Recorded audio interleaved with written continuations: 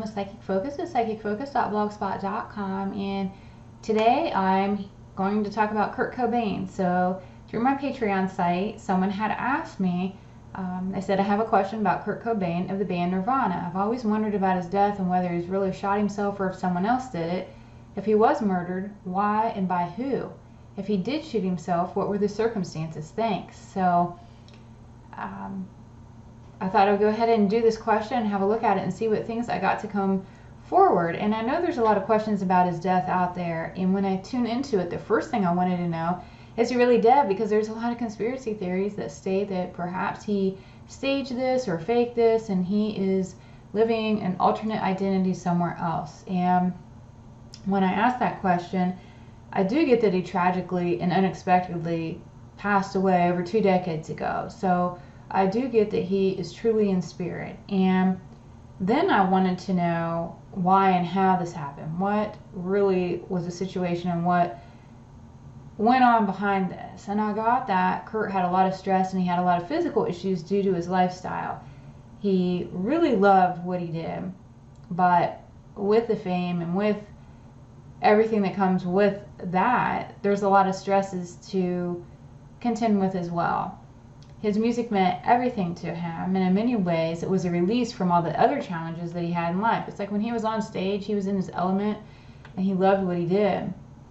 But there's a lot of other stuff in the background that he had to contend with. And I got that he became addicted to drugs as a way to cope with things that he was dealing with medically. And I heard something about chronic pain, and it felt like a fibromyalgia. It just felt like just this chronic pain and discomfort that he dealt with. And that's even what led him down that path. It was like he sought help, they couldn't figure it out. So he basically self-medicated. And then on top of that, he had an emotional strain with his marriage. So there was a lot of stress and things he was dealing with, both physically and emotionally. And him and his wife, Courtney, feel like they had a lot of struggle due to her expectations of him.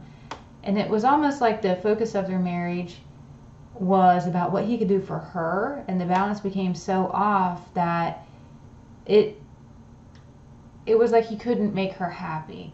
And I get that they discussed separation a few times, but they kept trying to work through it because I saw that Courtney was very dependent on Kurt, both financially and also for fame, and she didn't want to leave the relationship. So even though they both acknowledged that they had issues, they both acknowledged that there were problems in the relationship, but when he went to set her free, or even to some extent his own self free from it, she wouldn't leave, or she wouldn't have it, because deep down she knew she needed him for both her own career to take off and also financially to support her. And it looked like Kurt finally got to a point where he just couldn't take it anymore. He didn't like that he was turning into, what he was, and he didn't like the fact that he was using drugs. And he didn't like the pressure that Courtney was constantly putting on him, and he decided he was going to leave for him and for her. And when he tried to leave, she wouldn't accept it, and it looks like it got really bad to where he wrote, and I heard the phrase "Dear John" letter, and I saw him writing this letter to attempt to leave. Like, if she wasn't going to take it on her own face value for what it was, he's like, you know what, I'm doing this anyway. He was no longer going to be held and bound to it. And I saw that when Courtney got the letter, it looked like she begged him to come back to the house and discuss what was going on. And they talked about it for a while before he finally agreed to do so. And he came back, and she convinced him to get high. And she used some excuse I heard in my head about it would help them talk. It would like help promote communication.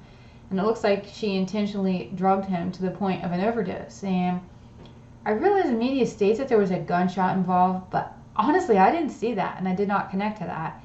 I get the real cause of death was overdosing on drugs, and the media story and everything tied to it is a cover-up done by her.